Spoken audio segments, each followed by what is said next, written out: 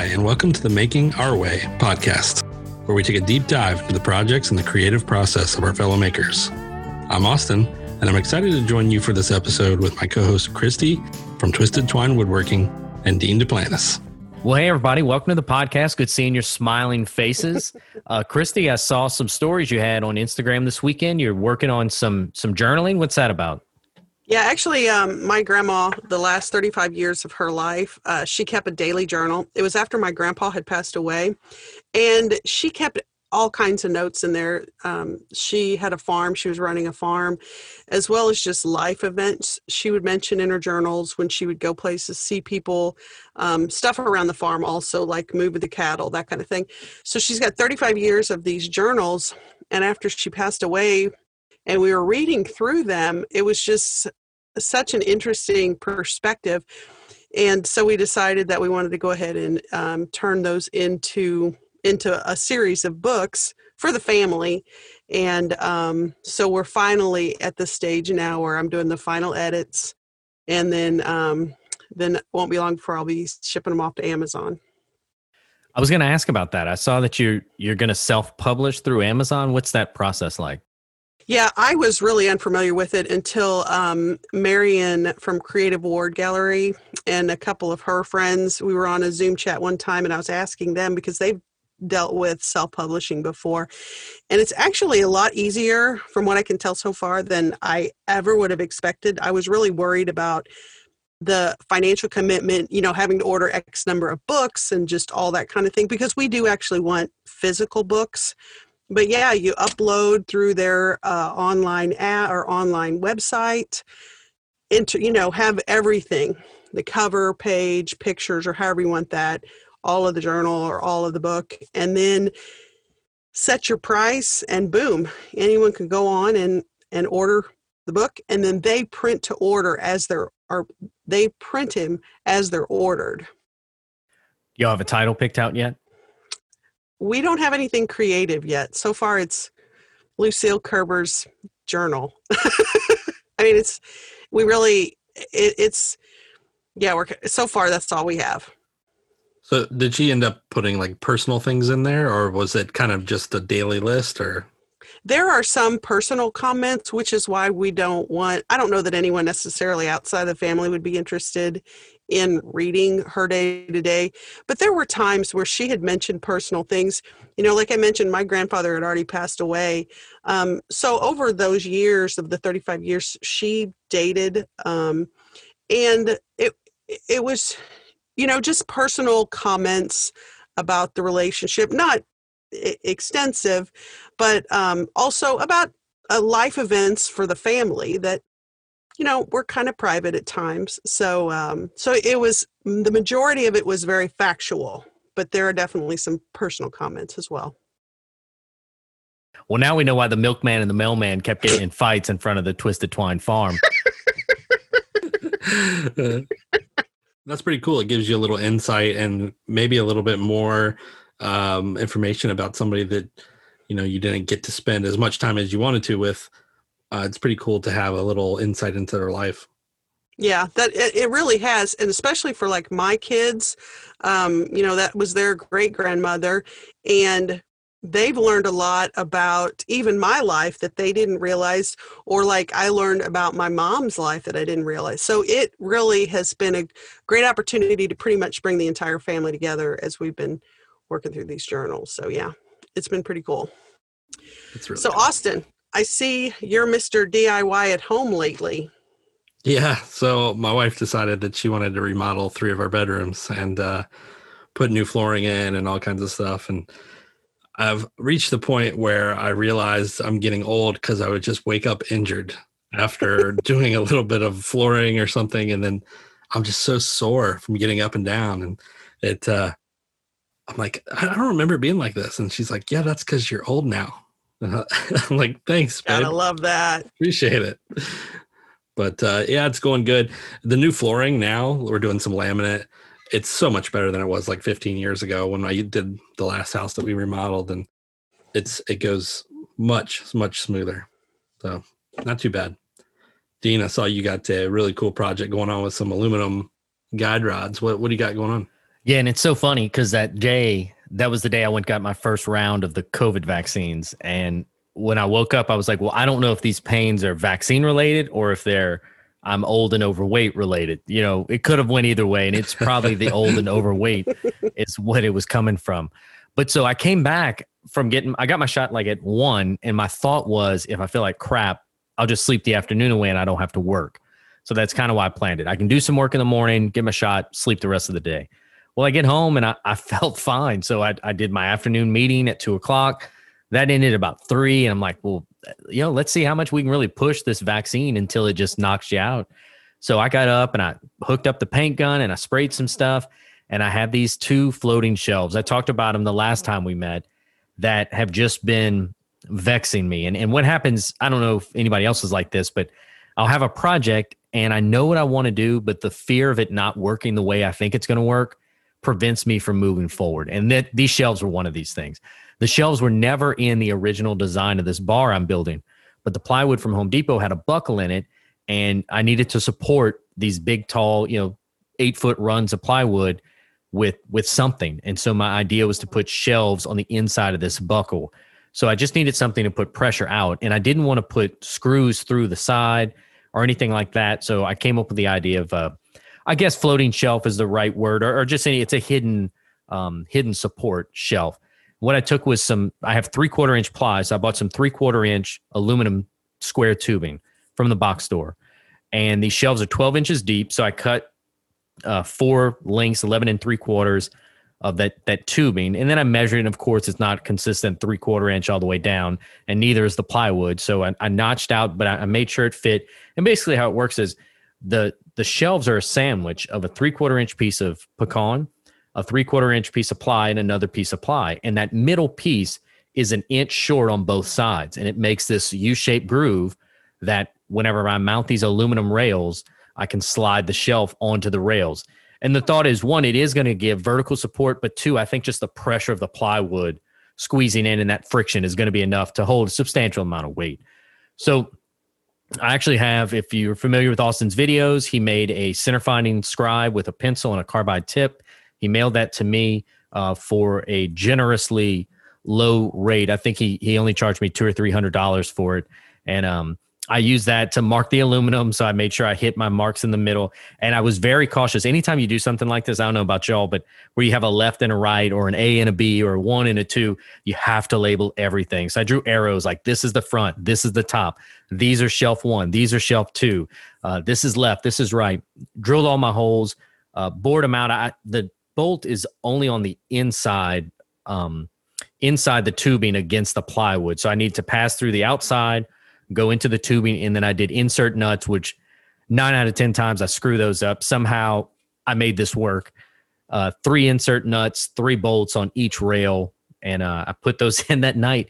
So I got the shot at noon, and I worked on that shelf till 11:30, and was perfectly fine, and felt really awesome finally seeing it on the wall. And I do have to say a big shout out to my wife, because of course, like everything else, I measured at the base where the table was, and that's how wide I need my shelves, because I didn't want to incorporate the buckle in that width measurement. And so I go to put this shelf in, and it's like 1 inch too long, maybe 2 inches too wide.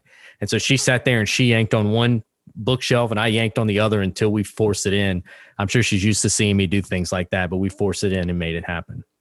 And with you mentioning labeling everything A, B, C, 1, 2, 3, when I did that corner cabinet, I had to do that on every top, bottom, front, back, shelf 1, shelf 2. Yeah, because otherwise, God only knows what I would have had attached to where, and I would have just ended up mad and frustrated multiple times. We talk about people that do videos, like Austin makes a lot of content.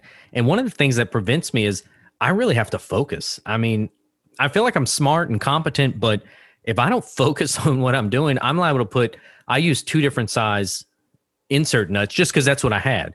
So on the outside ones, I use one side. The middle one, I used a different one. I easily could have put those in the wrong spot or drilled too far and I punched through the other side of the shelf. Or there's 20 different ways I could have messed that up if I was worried about a camera or this angle or how fat does my butt look on screen. So I really focus. So I have no footage of any part of this bookshelf build, which is way more impressive than a stamp, but I didn't want to distract myself while I was doing that. Yeah, that's a shame that you didn't get any footage, because I thought it was actually a pretty ingenious way of making that work. It's basically like a slide-in unit. One thing that I've kind of used, I guess it's improper, but they Harbor Freight sells these bed, the pickup bed, like I think it's called a cargo carrier, and basically it's a ratchet strap in reverse, right? So it's a pole with a ratchet strap mechanism, and you put it in the bed of your truck, and you ratchet it, and it expands. And so it's like you can put gas cans in the back of your pickup truck and trap them against the tailgate, right? That's what I use it for. But I also found out that you can use it for a pretty decent amount of force to push two things. Like clamps are easy, right? You can squeeze things together. Well, it's hard to find something that you can push something apart. So I've actually ran in the back of my pickup truck, grabbed that, and brought it in to push stuff apart that I'm trying to either weld together that's a little too snug, or and it's super cheap. I think it was like $22 or $25. So that's definitely a piece of kit that I think everybody should snag if you can, swing by there. I had no idea that. I've never seen that, so I'm going to check that out. Yeah, they're super, super handy. There's certain things at Harbor Freight, like I'm a tool guy, right? So I like my expensive stuff, but there's certain things at Harbor Freight that's like, it's so cheap. It works. It does the job when I need something very simple, and it just makes sense for the job. I'm right there with you. I mean, I don't probably have the number of tools you have, and I love Harbor Freight. I mean, I don't want to go and buy every time I need a nut or bolt. I'll go to Harbor Freight and I buy those little plastic bins, and I need a 1024 Allen head bolt. Well, I've got a box from Harbor Freight with them in. And is everything perfect? No, there's always little things. I was just working on that DeWalt planer, and I needed to pull the drive wheel off because when I put the helix head in, I forgot a bushing, and that's why I was tearing belts. I'd complained about this planer to the group before. So I need to pull the drive belt off that I've been, overheating and running in the wrong position. And Harbor Freight has these cheap pullers that I don't feel bad at all taking an angle grinder to and reshaping to get them the shape I need to grab that item and pull it out. So I'm a big fan of Harbor Freight. I'm so glad there's one right down the street. It makes it easy to get to. Yeah, it's super nice to be able to not be afraid to modify something, right? It's so cheap that you're like, if I screw it up, it's served its purpose even for a single job. So it's really nice for that. And there's certain ones of their tools, like their dust collector is actually pretty good. The 2 horsepower, the die grinders, the right angle die grinders, they're really good. That's what I used one of those, well, actually just one of them for 15 years when I was building surfboards for grinding the fiberglass lap on the boards. I bought my very first table saw from Harbor Freight. I wouldn't necessarily recommend that in hindsight, but I had no idea whether I was going to actually continue beyond building one haul table. So, for $100, I bought the table saw. For like $20, I bought the drill. And then, from there, I just upgraded equipment as I needed to, but it was perfect to start. I'll put the U.S. General toolboxes up against anything sold at the box stores. Home Depot has brought in a heavier duty line lately, but bang for the buck, those toolboxes are amazing. I like getting the wire wrap, the like heat shrink wrap. You can buy it in bulk from Harbor Freight. I buy a lot of the small stuff. And then if you want to just outfit, so I try to keep at least some basic screwdrivers, things like that in all my vehicles and in the house and in the kitchen. So a screwdriver is a screwdriver. It does, a Craftsman one might be nicer, or a Wera or something, but these get the point done. And so, little things like that. I don't know that I have any of their power tools, but not for any other reason than I just don't have any of their power tools. But everything else, definitely. And like you were saying, Austin, I like that you don't feel bad about modifying them to fit your needs. I still have the drill that I bought originally a few years ago, and I only use it kind of as a backup. Like today, Marvin was working on a project and I was working on a project. So, I went ahead and just used the Harbor Freight one. The angle grinder works fairly well. The problem with that is underneath the thumb switch, if you're doing some power carving where you've got a lot of dust and sawdust and everything coming on, it cakes up underneath there. So I just know that I need to, every little bit, stop, clean that out, and kind of go from there. And then since I'm only spending like 15 or 20 bucks a piece, I got like 3 or 4 of them, and then I never need to change out the head, because that kind of is a pain in the butt, because I'm kind of lazy when it comes to that kind of stuff. Hey, looks like the guest showed up. How's it going? Oh, hey! Today we have Jay-Z and Daniel with us from Just Might DIY. Thanks for coming on, guys. Thanks for having us. Pleasure to be here. We met you, or at least I know I did, through the Makers on Zoom Having Coffee group, where we, Discord and the Zoom meetings, which was really great. And I remember watching y'all's YouTube videos because we kind of stalk the new members, which was, always kind of interesting. Mm-hmm. And I really appreciated particularly your Cricut videos, because I've had a Cricut for about 1.5 years, and I've totally not used it to its potential. Mm-hmm. So I really appreciated the creative projects that you guys came up with, particularly like that map on the side table. I was like, why wouldn't I wouldn't have ever thought about that. Or even like the pineapple on the front of that dresser door. Mm-hmm. So I was just kind of curious, kind of take me through your process of coming up with these more creative, non-traditional, it's not just a sign, not just wording kind of projects with your mm-hmm. Cricut. Yeah, what's really interesting about the Cricut is that when I bought it, we kind of had this idea of what we were going to do. The very specific thing was going to be vinyl on signs, right? And then once you get it, you realize there is vast potential of it. And what we've been most excited about with the tool is not the things that it can do in and of itself as a Cricut, but how it can enhance our other more kind of traditional DIY projects. And I think the World Map End Table is a great example of that. We had some in retrospect that if we had had it sooner, we actually, when we were doing the keyboard wall up in the office, mm-hmm. Some of the letters that were hard to find as per the hobby stores would have actually been able to be custom cut. Yeah. And then we wouldn't have had as many problems. Yeah. And it's really been very, I love travel. We love travel. We've traveled a lot together. And I always wanted a travel table, but I couldn't figure out how to do it because we don't have a CNC. We don't have a laser. We were not going to hand route a map into a piece of wood. And so when we got the Cricut, suddenly it was like, oh, we can do the travel table. And that's kind of been the story of the Cricut, is how many projects we've been able to incorporate it into that we couldn't have otherwise. You guys have you used any other or any other equipment like the Cricut in anything before, like with your jobs or anything like that? Or is it just kind of solely for the hobby that you guys have? No, that's purely hobby based. No, my occupation is just I'm a massage therapist in the daytime. Mm-hmm. I'm a beekeeper in my weekends. Mm-hmm. And she likes to sit at her computer and do conference calls all day. I'm in communications, so I do a lot of writing and stuff like that. So none of the stuff that we do, whether it's the tools, the Cricut, or anything, has anything to do with our day jobs. Yeah, this is all extremely new to us. Everything we're doing is ad-libbed along the way. We just mm-hmm. pick something up. She thinks about it and comes up with something totally...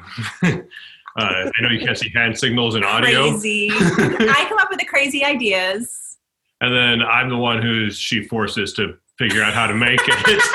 And sometimes I add little ideas in there. When it came to pouring the Ocean coffee table, I was like, why don't we stick a couple of drawers underneath it? Because drawers are handy. And she's like, I like that. Mm-hmm. Let's do it. Yeah. I'm like, great. Let's figure out how to do that now. No, it's interesting to hear that it's not a big part of y'all, because you've definitely jumped in with both feet. When you look at the video for the drawer dividers and the thing that y'all made for the printer and all this stuff, you have everything that Cricut makes. You have the entire product line, it almost looks like. I have one myself. I know what the vinyl and the infusible ink cost, And apparently you robbed a Hobby Lobby or a Marshall's one night because you have an abusive amount of Cricut products. So kudos to you. And the next 3 years of Cricut videos you're going to be able to make the stuff you have. Most of it I caught on sale. I will say that. I will vouch for that. I did see that there were some sale stickers on as you were putting them in the drawers. So yeah, I will vouch for that. I wanted to stay on the Cricut stuff before we move over to the epoxy resin stuff. And I know y'all just got the new tumbler press. And one of the things that was really inspiring to me was to see that you took this purpose-made piece of equipment and immediately tried to find other uses for it. And that's kind of the theme throughout a lot of your Cricut stuff is you've not stuck to signs. You've really tried to find other ways. So can you tell us about buying that piece of equipment, what prompted you to get that piece of equipment, and then how you pivoted from coffee cups into what you ended up doing? Absolutely. Yeah. So Cricut just came out with the mug press. And when I saw it originally, I was like, well, we don't really drink coffee. I've never had coffee, and Daniel just gave up coffee. So I was like, well, we don't really need to press mugs. But then I started watching more videos on it and seeing that you could potentially use other sublimation blanks in it. And that's what really said, okay, we really got to do this.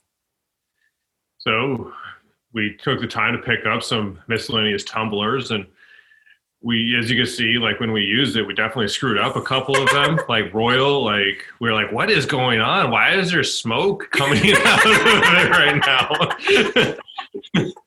And we actually went downstairs and brought the fire extinguisher upstairs just in case, because it was like campfires. And I'm like, when are you using cardboard to start campfires? I don't understand.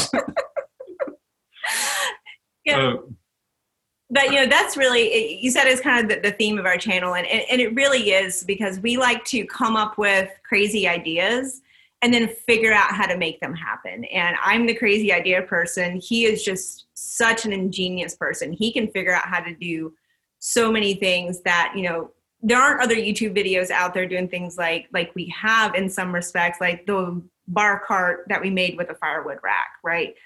No one's trying to make a bar cart out of a firewood rack, so there really wasn't a reference for that one in particular. And so it's really fun for just dreaming up an idea and then using his smarts and math skills to make it happen. That's a curse that a lot of YouTube makers have with their channels, because I look through your videos and the projects that I actually enjoyed the most have criminally few views compared to some of the other ones that have really taken off. And you go, is it searching? Is it trigger words? Or is it that no one else out there is Googling firewood bar cart? Are you a victim of your own creativity almost? But, while we're talking about creativity, I've seen quite a few things that have kind of like a nautical theme to them. I know y'all did the porthole table. I know y'all have done some patio stuff. I know y'all have that swimming pool that you really love.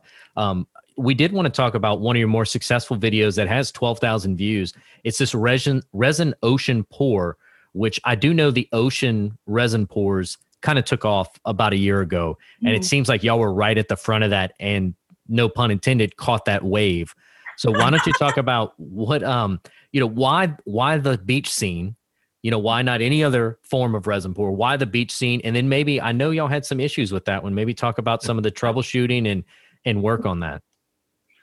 Absolutely. So I am a beach person. That is my happy place. We say I'm beach, he's mountains. But we have done quite a few beach trips, and I broke the last coffee table. It was a glass table. I was making some curtains and ironing on it. Pro tip, do not iron on glass. You will break it. And so we needed a coffee table, and I was just searching beach coffee tables, just something, because we do like nautical. You guys can't see it, but there's a giant ship chandelier in here. It's just my happy place. And so when I started Googling it, that's when I started coming across these ocean resins, resin oceans, whichever order you put the words in. And I was like, this is so cool. I'd worked with resin once before, and it went terrible. It was bad. But in my head, I say, how hard can it be? And so we began putting together some sort of scheme And then we had a whole bunch of spare pieces of wood, and we practiced for months. I really appreciated that. When you showed that in the video, it's like, here's a test piece and a test piece and a test piece. And I think a lot of us makers were like, oh, like you said, it can't be that hard. I should be able to do it. No problem. So when you guys showed your test pieces, I was like, yes, these people are much smarter than me, because I probably would have been like, I'll get it right. And if not, I'll sand it off and go again. So I really appreciate it. Now, do you guys have those like little tile test pieces like stuck all over your wall house? Or please tell me you don't have them like thrown away or in a box hidden away. The really bad ones, because there was a lot of fails in the beginning. The really bad ones we did end up chunking. The ones that are like, oh, we like the front wave, but the back wave is terrible. We did keep some of those just as reference, but those definitely didn't go up in the house. There was a lot of learning. And one or two of them might have ended up going to family as well. You know, that you can finish them again and then, you know, send them off to her mom. She loved that kind of stuff. I was thinking they would look nice kind of, you know, as a 4-piece set on the wall, decorative, you know, in a bathroom, you know what I mean? Just kind of something along that line, because they were really good. I tried, well, I've done a few epoxy projects, and Jess Crow was at Makers Camp a couple years ago, or a year and a half ago when I was there, and she makes it look so easy. And I mean, because we're watching right there and she's showing us and we're kind of doing it. And I'm just like, mine looks ridiculous, but hers looks so beautiful. Yeah. So, I mean, you guys did a really, really nice job on that. Yeah, I was super impressed too. Maybe you guys could share some of the tips and tricks you learned from the ones that didn't work, and then kind of give us like, here's the lowdown. What, like, don't do this, do this. A lot of it is timing. That was the biggest thing that we had to figure out on all of it was, at first we're trying timing on these tiny things, and we're like trying to pour one wave at a time, and then finding the right temperature settings on your blower, and then trying to mix just the right amount of white into the front wave. Mm-hmm. And if it got too much, like, how do you move it? Can you recover from it? Some of those projects were like, can you recover from a mistake in a pour? And most of the time the answer is no, you can't. We weren't able to show this in the video. It would have been way, way too long. But the end product was our second large ocean pour, not our first one. Mm-hmm. And so we actually have this entire coffee table messed up resin pour in the garage, leaning up against the wall, waiting for it to get cleaned down into something moderately usable again.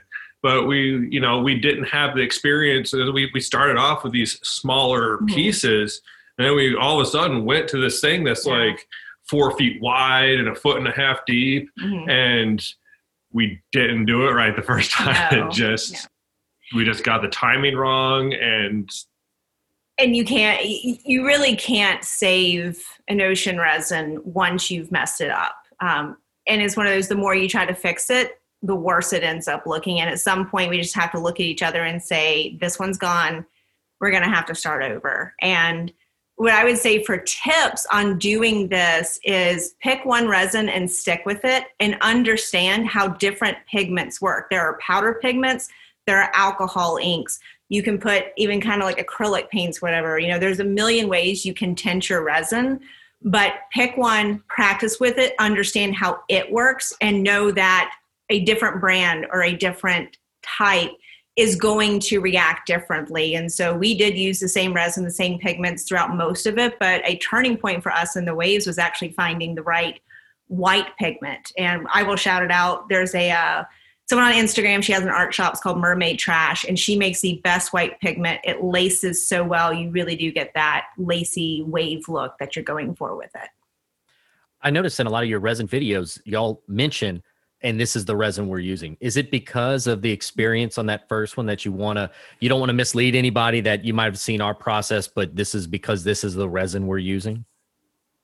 Yeah, absolutely. Because different resins have different working times. They have different depths you can pour them at. They have everything is different about them. They have different pour ratios. Some of them are 2-to-1, some of them are 1-to-1. And so it's very important to know what your resin is and how to work with it.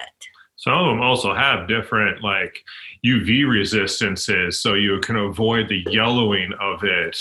And, the one we use was, based on a boat resin, which is meant to be out in the sun. So and it has an extreme hardness to it. So we knew that we could put plates and silverware. We could use a coffee table as it was intended to eat dinner. Every night. So when you guys were working on it, I noticed you did multiple colors to kind of give you the gradient fade of, water getting deeper. One question I had is, did you kick off all of those resins each bucket at the same time, or did you stage them? We definitely staged them. With the time that it took to pour the table, you can't get through one set of waves without this. If you had poured the second set at the same time, it would have started kicking before you're done setting your first wave. It just wouldn't have been feasible. And especially with the larger quantities, and this is very important, the more resin you have in a container, the faster it kicks. It gets hotter faster and starts curing faster. And so when we did this big table, we had to mix the resin for the shoreline. I was pouring that down while he was mixing the next batch for the first wave and all that. So, it is the deeper your buckets that you're working from, the faster it will kick. That's actually a great tip. So I built surfboards professionally for like 16 years. And that is the absolute number one mistake that people make when they try to make a surfboard at home by themselves. They dump a little bit of resin out of the bucket after they've mixed it, and they keep that bucket in their hand walking around. And the first thing you should do is dump the majority of that resin out of the bucket, because you have this mass of resin that's exotherming. It's the chemical reaction is causing extra heat, building up that intensity in your hand. So I actually watched a guy do it one time where he was working the board so much with a little bit of resin at a time. I look up and the bucket is smoking in his hand. I'm like, dude, you're going to burn this place down. You got to get that stuff out of the bucket, man. Yeah. And so that's a great tip. Great tip. Yeah. Something else y'all did that I was surprised. It appeared that this was one of your first resin projects, but something I noticed through all of your projects is you were aware of the base coat, that you needed to protect the oxygen from coming out of the wood, causing bubbles in the resin. And that's a mistake a lot of people unfamiliar with resin. They're so quick to, I want to get this void filled, that they don't take the time to seal the wood. And when I saw y'all do that, I was like, oh, wow, that was, they're really on top of it. Not only with the paint to where you kind of had your guide, and then you still came back and you did that lock-in coat. That was definitely a pro tip right there. Oh, thank you. Yeah, that's something we forgot to mention. But yeah, great tip on that. Working with resin, if you're new to it, do a lot of reading. Watch a lot of YouTube videos. Read the manufacturer's website for the one that you have. Read the Amazon reviews if you're buying it on Amazon or if it's available on Amazon. Like, there's a lot of communal knowledge out there that can save you from a lot of mistakes, but you're still probably going to make mistakes the first few times you pour it. And that was one of the lessons that we did pick up on by doing all of those tiny resin pours, because we had sections of it that we didn't paint at first. Like when we were first trying sand on one side of it, we didn't paint it. We just wanted to see what wood grain plus sand looked like. And while it looked neat, the bubbles that came out, because the gases expand with heat, so they rise. And like, okay, we can't do that. The one thing I like I said, I've only done a couple resin projects. The one thing I did learn, I was using wood that we milled ourselves. So even though it had set in my shop for 6 months or probably 9 months by then, it was still too moist. And I know, like, if you're buying lumber from the store, it's not necessarily going to be the case. But I was having a lot of problems with bubbles and just it not curing properly because there was just too much moisture. So I think even for you got to be cautious of what the weather is doing when you're dealing with it, besides the actual moisture level of the wood that you're working with. Absolutely. And I'll point out, you'll notice that we do all of our resin pours inside because that's temperature controlled. It is a lot dusty in the shop, which is bad for resin. But in here, we're just in a temperature controlled environment. Resin is the most finicky material I think we've worked with. I want to publicly shame y'all. You have this bad habit of talking about all your mistakes. And what I actually see, I see two makers that do a lot of experimenting, proof of concept. You do a lot of, data finding, and you really set yourself up for a much greater success later on. I had spoken to Jay-Z before this and said this last video, y'all phrase it as 5 mistakes. But what I saw were people who were educated on a preferred method to do something because they had put the time in to learn from that experience. And if anybody's listening to this thinks that you make these, y'all have a ton of videos for only having a channel for about a year. And if you think they made all this stuff first crack, I seriously doubt it.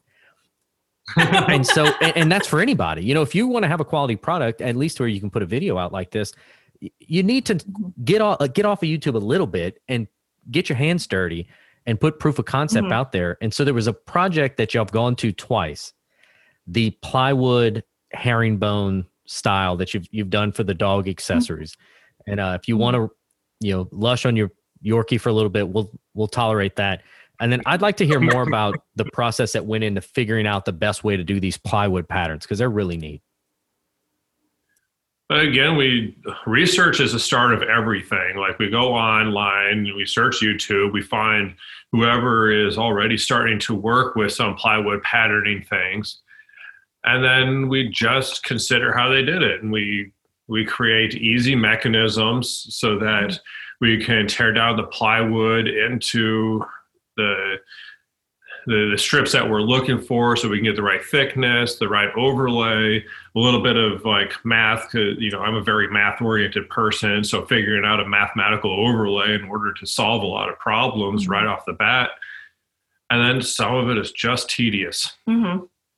Yeah, and it's interesting that you point them out, because one is technically a herringbone and one is the chevrons. And so we did do a little bit different, but because they're actually 5 feet from each other, we try to make them coordinate. We use the same colors and everything like that. But it really is, it's an experiment, right? And Daniel is the figure it out person between us. Again, I'm the wacky idea person. He's the figure it out. He does the math.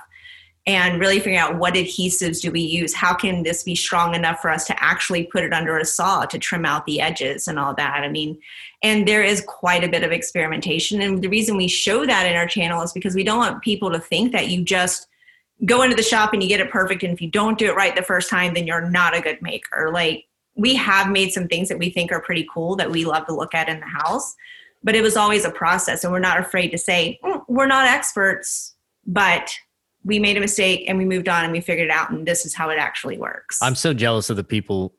I see people all the time that put something out there and it's got blemishes and all. And it's like, how are you able to just move on and not, just obsess over it until I get on a big project? And I'm like, screw it. That's good enough. We're moving forward. If we don't move forward, this will never get done. And we'll just use the Cricut to cover it up. Back on the Cricut, I actually had a Cricut question to ask. So that pineapple that Christy mentioned earlier that you did it was like a raised paint type thing. So you made a stencil and you put the stencil down and then you Mod Podge the stencil. What was the purpose of the Mod Podge on top of the stencil before you painted? And how did that not affect when you peeled the stencil back off?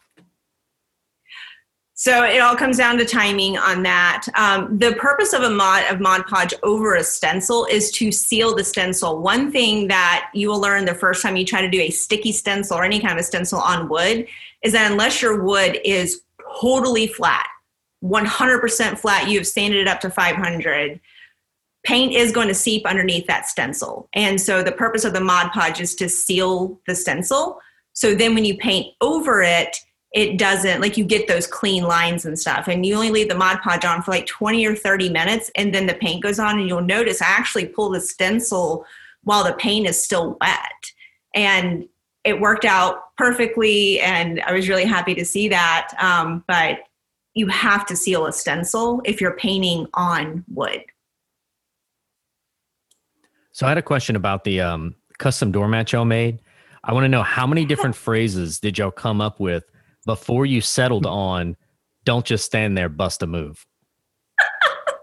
I'm trying to think. So there was one other that I was actively designing, right? And it was, please don't step on the guard dog, because we have Rhodey and he's, 8 pounds. He's really tiny. But like, I thought that one was funny, but then when I saw that somewhere and I was like, that is hilarious. And I've actually had people bust a move when they have come to the door. So I'm really excited about that. Well, I was interested where you came up with the idea for Flex Seal. As soon as I saw that, I was like, oh, that's genius, because it's kind of like a rubberized coating. Mm-hmm. The Cricut groups. But I'm a member of a couple of Cricut groups on Facebook, and that someone had suggested Flex Seal, and I said, wow, that makes a lot of sense. And it still looks good as new, I think. Yeah. We got to dry it out in the rain once in a while, but yeah, I mean, it's crisp, it's clear, it never breaks. Solid. Yeah. I just want to mention I appreciate your use of IKEA drawers and stuff like that, because I feel like that gave me permission to accept the fact that I don't have to make 100% of every project that I actually do, because some things are a pain in the tail, or some things you just don't have time for.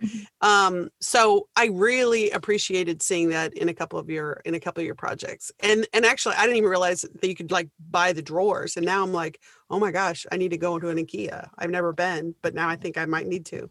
Oh yeah. Well, IKEA drawers is obviously what we use to make the hidden drawers on the coffee table. And we realized, like, when we bought the complement drawers, that we loved making that how to assemble a complement drawer video, just because following the instructions was comical of itself. Yeah. So, it became easy. You just do a couple of solid measurements, and they're well enough to hold her, as how did Dean say it?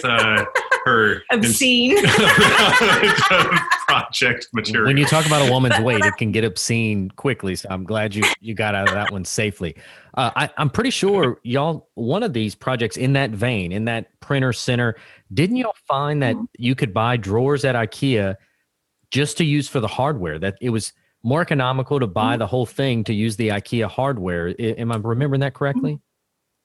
Yeah. So basically, the slides are soft close slides, and I think they're 22 to 24 inches deep, somewhere like that. So like a 24-inch soft close slides are, in the high 20s or so. And the drawers, depending on which size, like the printer cart's a little thinner than the Cricut cart is.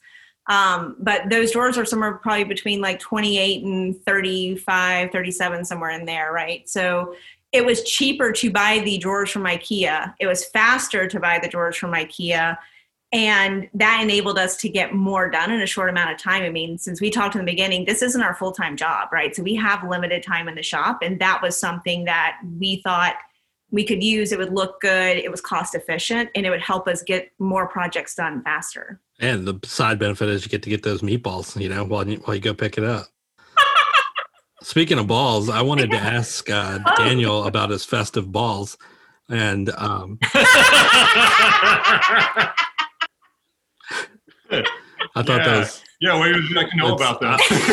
I like the glittery aspect to them, the way that you worked with them in the video. Maybe you could talk about one of those projects.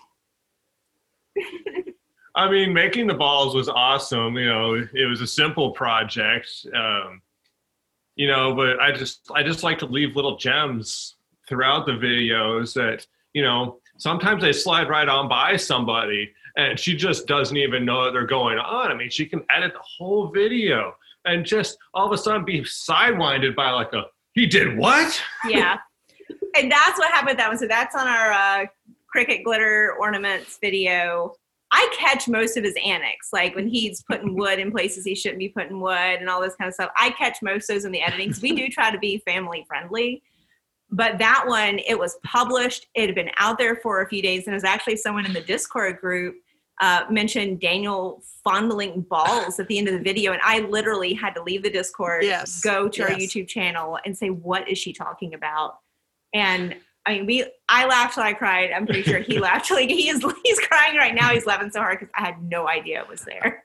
So then my other question is, whenever I'm filming anything as rare as that is, one of my biggest wishes is for a cameraman. Like I wish I had a second person there for some of these shots, but I notice y'all still do a lot of static shots with both of you in it. Is there a reason behind like that y'all want to show each other on the camera and y'all don't have any more motion shots, or is that just the style that works best for you? Sometimes we're working separately, right? So, and we have gotten that comment before. It's like, you guys do a lot of tripod shots for having an extra set of hands. Well, sometimes it does take 2 sets of hands and it's just easier so we don't have to go get clamps that can be holding down something while he's doing whatever. But sometimes because we have such limited time to work on things, sometimes he'll be in the driveway on a tripod, I'll be in the shop on a tripod, and we just kind of roll with it. Like we really do have to make the most of the time that we have to work together. And sometimes that does equate to more tripod based shots. And it's difficult to have our interactions with each other without having something on a tripod, because we set it up and then we run over into scene and just try and, put together whatever we put together, really. No, and that makes perfect sense, because that's one of my biggest issues with any recording is I want to focus on the work. And I do, when I watch the video, there's a great appreciation for you two are really doing the work together. I mean, this is not one of you building and one of you's the face or anything like that. I mean, it is a true partnership when y'all are in here on those projects, and that's pretty commendable and great to watch.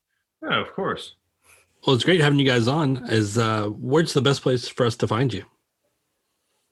So you can find us on YouTube at youtube.com/JustMikeDIY, Instagram at JustMikeDIY. And if you're the Pinterest type, we're Just My DIY on there as well. And then, of course, we have our blog, which is justmydiy.com. I love it. I love it. Thanks so much for joining us, guys. Thanks for having us. As we move into the next segment, why don't we keep the guests with us? Because I'd like to discuss something that's important to me, and that's shop safety, and particularly respiratory protection in the shop. I know several of us do woodworking where there's a lot of wood dust generated. We do epoxy projects, which epoxies off gas fumes as well. And respiratory protection in the shop is very important. So I thought we'd kind of just kick it around one another and discuss, what are we doing to protect ourselves in the shop? What are we doing to protect our lungs, and making sure that we're here to continue to do our projects and hobbies into the future? So the main thing for me is that I wear 1095 dust mask when I'm doing any kind of wood turning or woodworking, stuff like that. If I'm using any kind of resins, I use the active charcoal filter respirators. They tend to be, I think, the best for the money, as far as the best for the buy that you can get.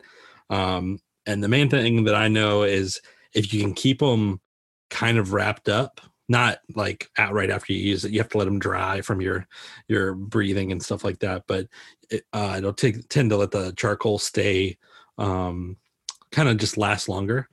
And also, you should never hang them by the straps or by the actual face mask part, because that weakens them every time. Austin, I was curious, with the coronavirus stuff, did that impact your ability to find these types of masks? Yes, yeah, it did. Luckily, I tend to buy in bulk, so I'm down to like my last 2 right now. So I made it a year with what I had in stock. So I'm actually contemplating, like, what's my next move? What's the next one for me to go to? Because right now they're holding all the 1095s for medical personnel and things like that. So if you guys have any thoughts, I'd love to hear it, Dean. One thing that you mentioned that's really interesting, Austin, is that, people think, oh, I need to wear a mask when I'm working with wood, I'm sanding, I'm doing something like that. But you mentioned resin as well, which resin's really popular in the crafting circles, not always into like the woodworking and stuff. And there's actually a lot of, potential respiratory damage that can happen if you're working with resin in a closed room. So that ventilation and those masks, and the right mask, like you said, are very important, when you're working with things like resin as well. Last Christmas, I bought my mom a half-face P100 respirator for her to wear when she was doing resin work, or she does stained glass, and so she does like leaded joints. And so I bought her a mask and spare filters Christmas 2019. And so she thought she was a boss whenever everybody's rolling out, and she's walking out like Bane with this, half-face respirator with these P100 deals on it. And I had to tell her, look, if you're going to wear that for safety, you need to not wear it all the time because, they will start to fatigue. But we were really lucky to get that. But that was exactly why, because everybody thinks that the resin it's not harmful, but the reality is it is off-gassing, and it is. It's so funny to me that I had a guy that compared epoxy to, he's like, oh, it's safe as peanut butter, right? Compared to polyester resin. And I said, it's funny you say that because the people who are allergic to epoxy are deathly allergic to it, just like peanut butter. And so we, in my surfboard factory, there was a big switch where everybody switched over to epoxy because of the blank shortage in 2005. And when that happened, we were using acetone for all of our cleanup because that's what you use with polyester resin. So, and it's not obviously not the best case scenario, but we're using it like a bath, right? We're cleaning our arms, everything that we touched all day from glass and boards. Well, acetone is a carrier. So what it does is it puts epoxy straight into your bloodstream. So everybody in my factory became like incredibly ill because we all had epoxy poisoning. So one good safety tip, don't use acetone if you're using epoxy. We were so naive back then. We didn't know. I was 20 at the time, right? So I didn't know anything different. We're like, wow, this acetone really cleans the epoxy off my arms well. Yeah, well, it's going straight in. And then, Christy, everybody might not know this, but you actually inspired the safety man here to up his respiratory game, because I bought the same respirator that you have for woodworking. So why don't you tell everybody, what you have and why'd you get it and what do you think about it? I started out with trying out the 3M regular masks and the RZ masks, and the RZ didn't quite fit right for me. The 3M mask was doing okay, but I was becoming to have a lot of sinus issues, and it was about a little over a year ago. And even though I was always wearing my mask and everything, it was becoming a real issue. And I had seen Paul Jackman wearing the Peak Safety helmet with the filters on the top where it blows the fresh air or the filtered air through the front of the helmet, and then it blows the air through the bottom. And I had looked at them and I was like, oh gosh, they're kind of pricey. They are pricey. I mean, they are pricey, but as I continue to be having problems with my sinuses, and I'm like, this is a piece of equipment for my shop and for my safety, because if I physically can't work out here, then it doesn't matter what equipment I have. So I went ahead with the investment in that helmet, the respirator helmet, and it was a game changer. The one thing, besides the fact that it did a great job of ventilating the air that was coming through, I didn't realize how self-conscious I was about flying debris or whatever, you know what I mean? Or the potential for if I'm turning something and a chip coming off or something coming off the table saw or any of the saws. So it really served an extra function that I didn't even think about as far as something like, flinging at me while I'm working on things. Yeah. And it's funny. I had the same journey, Christy. And so the difference was I always had a beard. I normally have a beard. And I have the RZ mask, and then I'm in Texas, and I just sweat so much that these masks would just stink. And so it was a fine line between stinking myself out or, did I get it washed? Am I changing out the filters quick enough? And it was just a laborious process. And so I saw you wearing that mask, and what it is, it's called the Power Cap, and it's made by Peak Safety, and it's a positive pressure respirator. So what that means to someone with a beard is this is a mask that there's more pressure on the inside than on the outside. So you don't have to worry about vapors coming into the mask because air is blowing out of the mask. So that's how it's protecting you. It's a positive pressure respirator. On top of that, it has a full face shield. So picture a full, polycarbonate face shield, and then it's got 2 filters on top and a fan that's sucking air through those filters down across your face and out the bottom. And I'm going to tell you what else. It's refreshing. It's really refreshing just to have this fan blowing air across. Now, it's not refreshing to hear this fan go the whole time you're wearing it. But I really, really like this piece of equipment, and it was expensive. But Christy reminded me that Jackman had a discount code, and so I went and got that. And I bought a few extra filters, and I just vacuum the filters externally every now and then to keep them clean. But it's a positive pressure air respirator, and let me see if I can get a price on it. It's battery powered, so you charge the battery. It's $500. And I know I'm like, oh my goodness, $500. That's this tool or that tool, or I could do this or I could do that. But what you also can do is breathe. And if this is going to make sure that I wear it every time, it protects my eyes, which I'm pretty sure you can't go to the doctor and get new eyes if you get a piece of debris in those. I don't know what sinus surgery costs. Christy can tell us, but I'm willing to bet it's more Absolutely. than $500. And it's just a great piece of equipment. So if you're out there, counting your pennies or dimes, I get it, but I would buy this 10 out of 10 times before I bought another DeWalt tool or whatever it is. Marvin uses it as well as I do whenever we're working, depending on what projects we're working on. And he has glasses. So for him, if he's wearing any of the other traditional just around his face or around his nose and mouth, he's fogging up his glasses. He's having other problems, just along that line. So it is universal for both of us, regardless of, my head's a little smaller. It still fits me great. There's an adjustable strap in the back. So yeah, it's been a fantastic investment. And you bring up another good point. If you're a glasses wearer and you have prescription glasses and you're having to make the decision between your prescription glasses being your safety glasses or wearing a $3 piece of glass, or you have contacts in and you're worried about dust getting your eyes and things like that, look at those full face shields. You can get them for $25 or so that you put on, and they offer superior protection.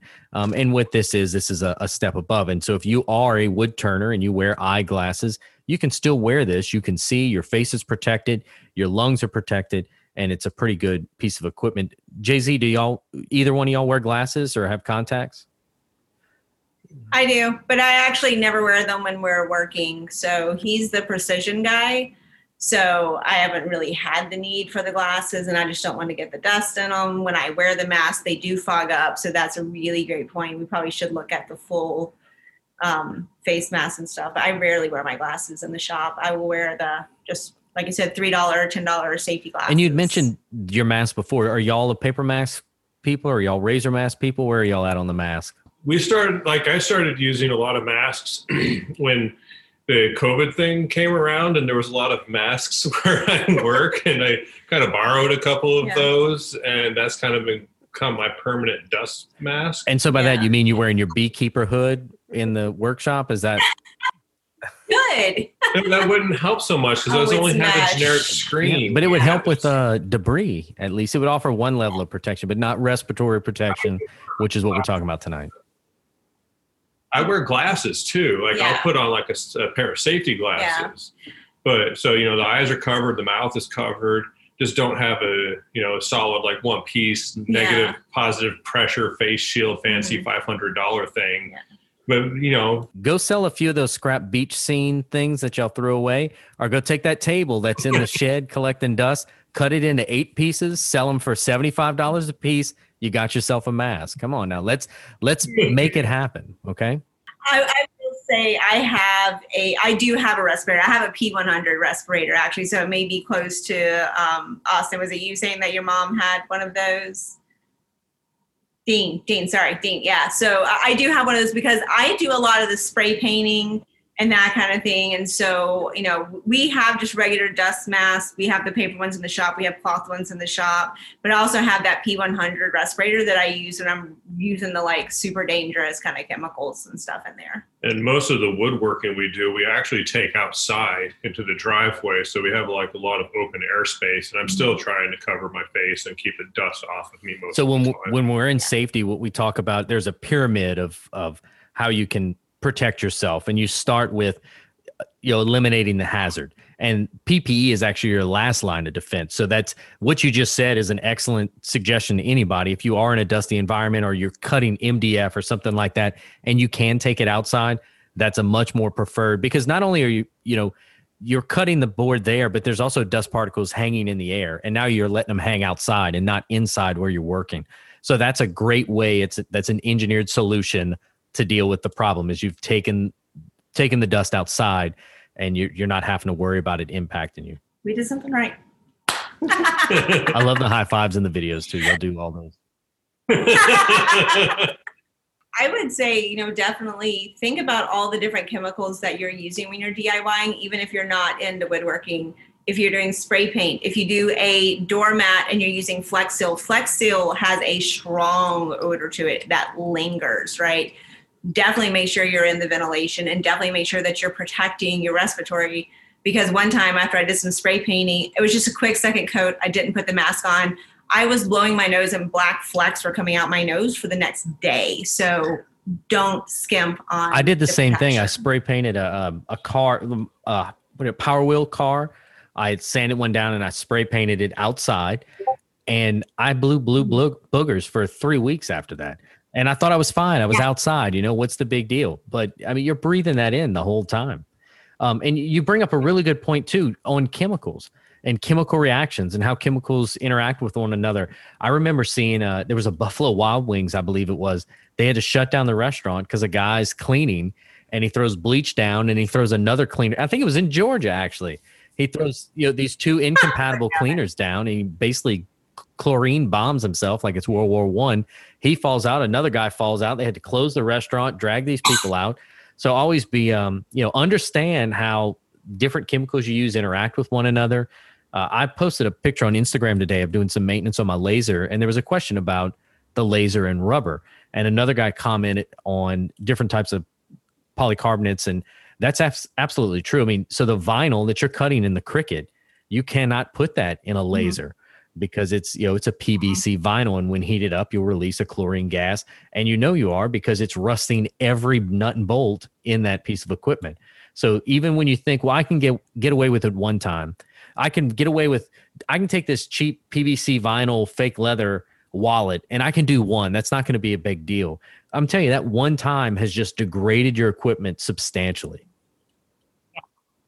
Absolutely. And since you mentioned Cricut, one thing I'll say, sublimation is really big in the Cricut world right now. Some people do get the new Cricut mug press, but some people actually use a convection oven, like one that you can buy at Walmart or Sam's or somewhere like that. They'll use that to sublimate mugs and tumblers and stuff. And as you're cooking those for 6 minutes in a closed environment, when you open that door, the fumes that come from sublimation are something that you need to be aware of and that you might want to consider wearing a respirator for as well. So it's amazing how much the crafting side of making has really created a need for respiratory protection.